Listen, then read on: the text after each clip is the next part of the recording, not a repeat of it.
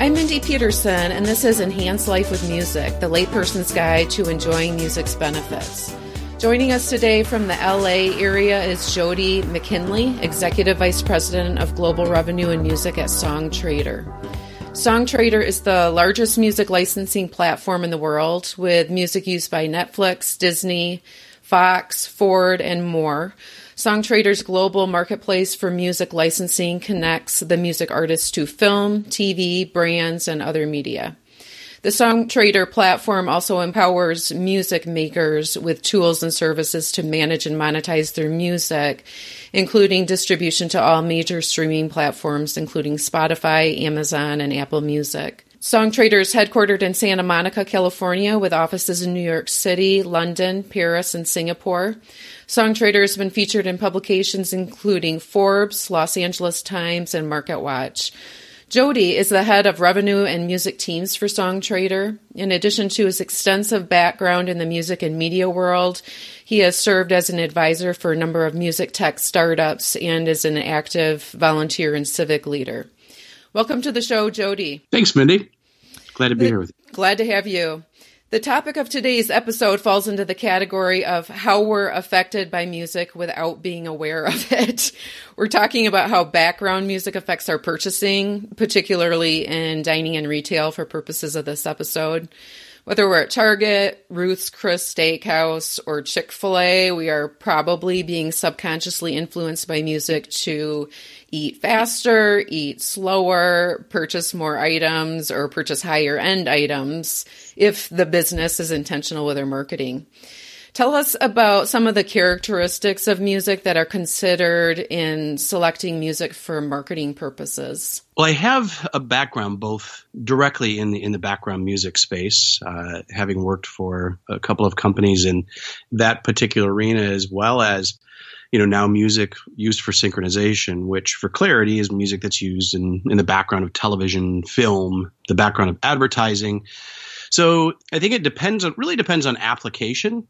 And, what the intent is. Obviously, the music used for advertising is a much smaller amount of time to be used and used effectively, where the background music space is really a very long form and will change throughout the course of the day and even day of the week, depending on the venue or the brand. So I think with regards to focusing in on background music or the music used inside of restaurants and retails, hotels, fitness facilities. So I think it's interesting for anybody that doesn't come from the space. If you think about or are more conscious of every time you walk into an environment, there's typically music that's playing. And we would often comment that if you don't know that it's going on in the background or you're not actively aware of it, it probably is more right than it is otherwise, because it's oftentimes when you do recognize the music in the background, it's because it's a distraction to the experience that you're having. It's kind of clashing with the rest of the ambiance of the environment.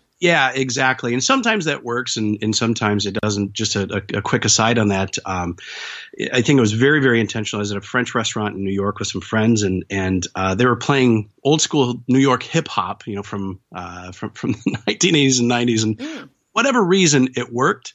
But it was a very jarring experience. Yeah. At the end of the night, though, it was actually quite enjoyable. Huh, interesting. So I imagine volume is something that's considered, tempo, how fast or slow the music is, if it's major, minor mode. Yeah, absolutely. All of those have an impact on, what is played and the background music space. Everybody who competes in that space and provides a service there's a pretty extensive music curation. It's been called audio architecture of individuals who are very familiar with music, but they're using systems to be able to identify, well, this is an appropriate track for what we're attempting to achieve. And those things like, music has often been used to turn tables faster. It's that's a known practice in the space. I think having a conversation a while back with the QSR that said it was fast music and uncomfortable seating if we wanted to move people through the dining room faster. They've since changed their mind about the experience, but that was definitely for that particular brand. That was something that they used to move people in and out of the dining room very quickly. Okay. And if they wanted to move somebody in and out, did you say it's loud music? Fast music? Fast music, faster paced music is oftentimes used to speed up whatever activity there may be. Okay. And that's true of shopping and dining. Okay. And then the opposite is probably true too. If you're in a non-fast food setting, more of a fine dining establishment, they want you to stick around longer. The music may tend to be slower, softer. Yeah, and it also adds to the calm environment as well. If you think about going to a fine dining establishment or what that experience is, it is oftentimes much slower paced or tempoed music. It's perhaps instrumental. It's intended to be calming and to accompany the pace of a meal that you would have in that type of environment. Okay. What about major and minor? How big of a player is that? Does minor music tend to seem more sad and moody and make people buy more? I don't have any data on that specifically. And frankly, I don't know how much that is in fact used. It's interesting to think about it, but I don't know that I can speak directly to the effects of major and minor chords in the background or in a commercial environment. Okay. Certainly for advertising, it has a major impact on the mood that it's setting for a scene or for even in television and film, without question there. Okay. So is genre sort of the most important thing to focus on? If it's classical or rock or hip hop, is that more the big player? Historically, that would be true. And genre is something that's very easy for us as listeners to orient around with music. But music has become a little more difficult to define by genre in many instances. I mean, the term pop music today means nothing like it did 20 years ago. It's very broad, yeah. Yes, indeed. And even in genres and subgenres related to electronic music, there's pop elements in that. It's pretty diverse in those regards. So I think genre is a very comfortable way of communicating about music, but really is perhaps not the best way to think about using music in a commercial environment. While I was at Soundtrack, we did a pretty significant study around the idea of brand fit music. And the notion with this is that brands, like music, have particular attributes that can be described. And so listening to a song, you might be able to determine, is this a youthful song or is this a mature song? Is this organic or is it electronic? And the same thing could be, those types of attributes are able to be applied to brands as well. So we spent a fair amount of time really refining this process and using brand attributes to think about music. We did a study actually with HUI, HUI, regarding the impact of music in restaurants. So we worked with a pretty significant global QSR, and we actually QSR. What is that? I know you used that earlier. Yeah, sorry. No problem. Using industry nomenclature, quick serve restaurant or fast food. Okay, so QSR refers to fast food restaurants? It does, yes. Okay, got it. Yeah, so what the study did was it was over the course of several months. There was a number of stores that were involved in it. The punchline here was what we wanted to measure was what was the effects of different types of music on the environment. For anybody who's a nerdy researcher, we use the Latin square method. The control really was no music. So what happens when there's zero music inside of the environment? And then we played just random, the top 1,000 tracks off of Spotify inside of the environment to see how that impacted the sales. And it negatively impacted the sales. It dropped 4.3% as a matter of fact. So there were fewer sales with pop music playing in the background than there were with silence. That's correct. And that's in fast food, you said? Yep. Interesting. That is not what I would expect. No, and the concept here was really like, is there any dissonance? Like the fact that it was just random popular music being played and wasn't thoughtful in regards to associating with the brand. So the two other applications that we tried was, of that list, then we identified, which songs do in fact share attributes with the brand. And there we saw a 1.2% increase in sales over no music. And then that took us one step further. There's been other research that's been done around song recognition, or registration is what it was called in the study. And meaning that, can you identify the song? Do you know the song? And so what we did in the final application was to remove popular songs, or some popular songs. So there was a blend of popular, and then we added songs that fit the brand but were not as recognizable to the listener. So that was probably the most shocking for us, is the impact that it had there. So from the baseline, which was no music whatsoever, it actually had a 4.8% increase in sales. So the variance from being not paying attention to what you're putting inside of the commercial environment, inside of a fast food restaurant in this particular application, there was a 9.1% delta between the two.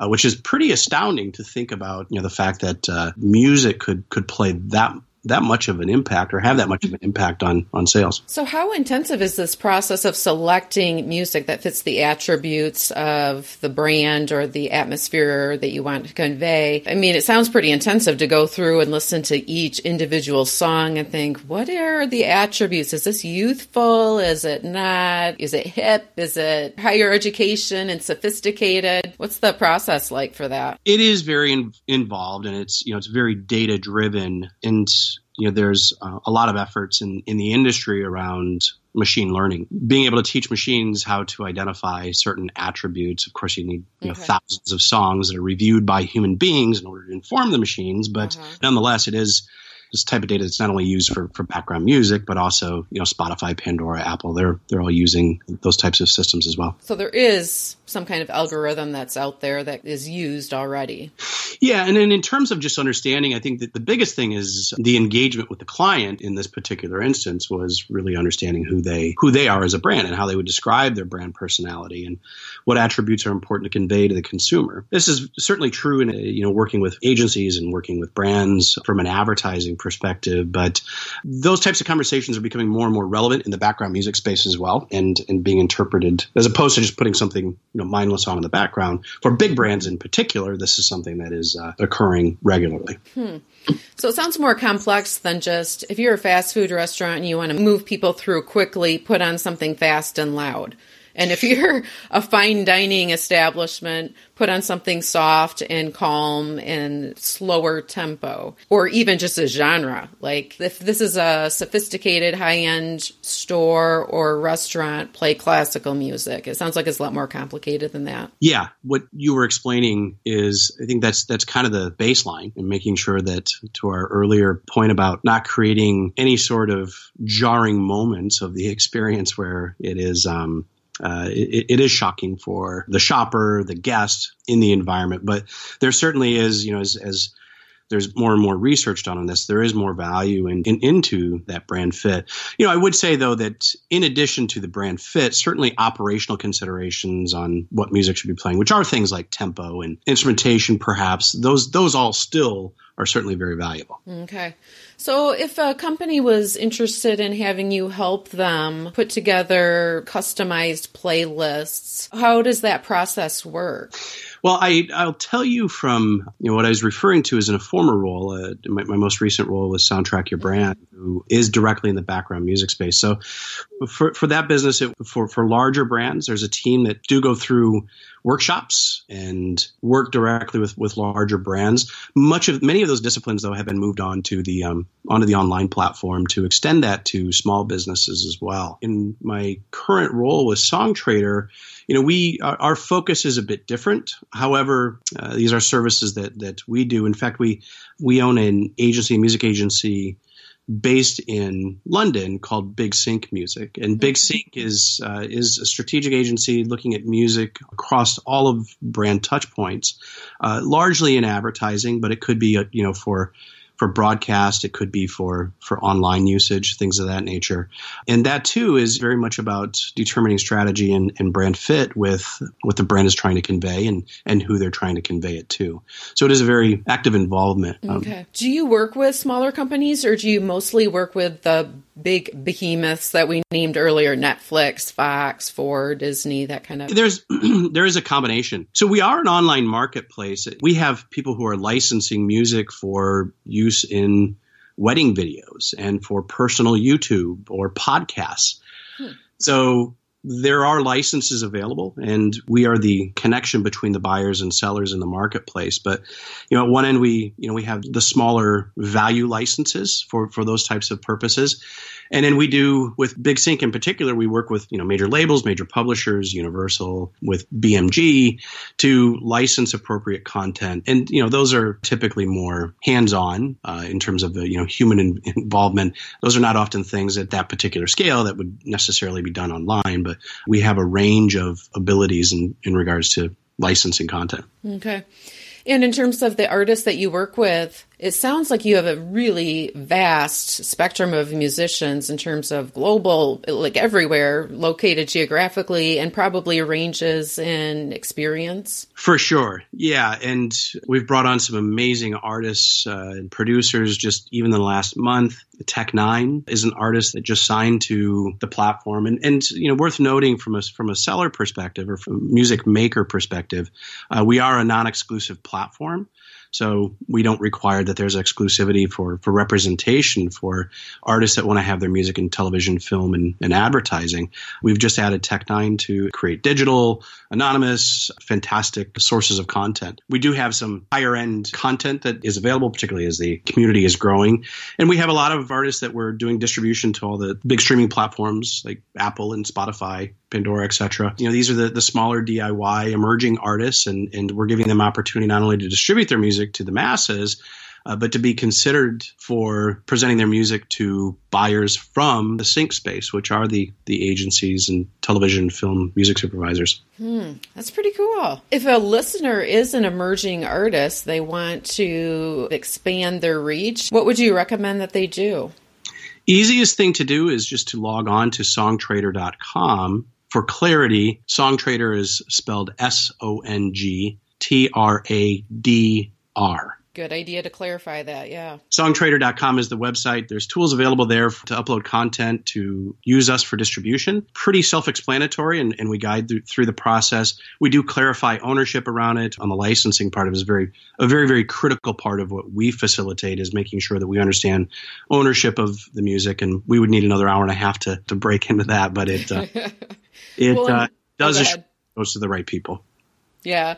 Well, and I understand for your improv segment, which is our try this at home hack and experiment for listeners related to enhancing life with music, your improv that you selected is sort of a public service announcement. Tell us what you had in mind with that. What I guess the request would be is building familiarity around music licensing. Again, we could devote a lot of time to this. But to get to the punchline, less than 10% of business in the U.S., and this has been validated with a number of studies, but less than 10% of small businesses, I should clarify, actually pay for music appropriately. And licensing, it's a lifeline for artists. And so the music used in a commercial environment, there are certain fees that need to be paid for that for public exploitation. It's income for the artists. And oftentimes the rebuttal will be, well, Jay-Z and Beyonce don't need any more money. They're fine. It's really not about Jay-Z and Beyonce. It's about those who are blue collar working musicians that are really writing songs and composing songs that are looking for the ability to continue to work their craft. And this is a way for them to be able to support themselves with money from public performance. Well, and what a neat way to be able to do that, to have real original music playing in your workplace that's tailor-made for the environment that you have. Absolutely. How many different artists do you work with? We have about 400,000 artists on platform as of this moment. Those are artists who have signed directly to the platform. We've now gone over 1 million tracks, and it's growing pretty significantly. Wow. Great. We end each episode with a coda, a song or a story of a moment that music enhanced your life.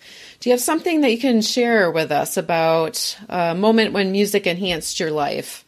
Yeah, it was interesting. Last night I was listening to this on a flight, and the song happened to come up, and it reminds me a lot of how much I actually felt it at the moment that I heard it live.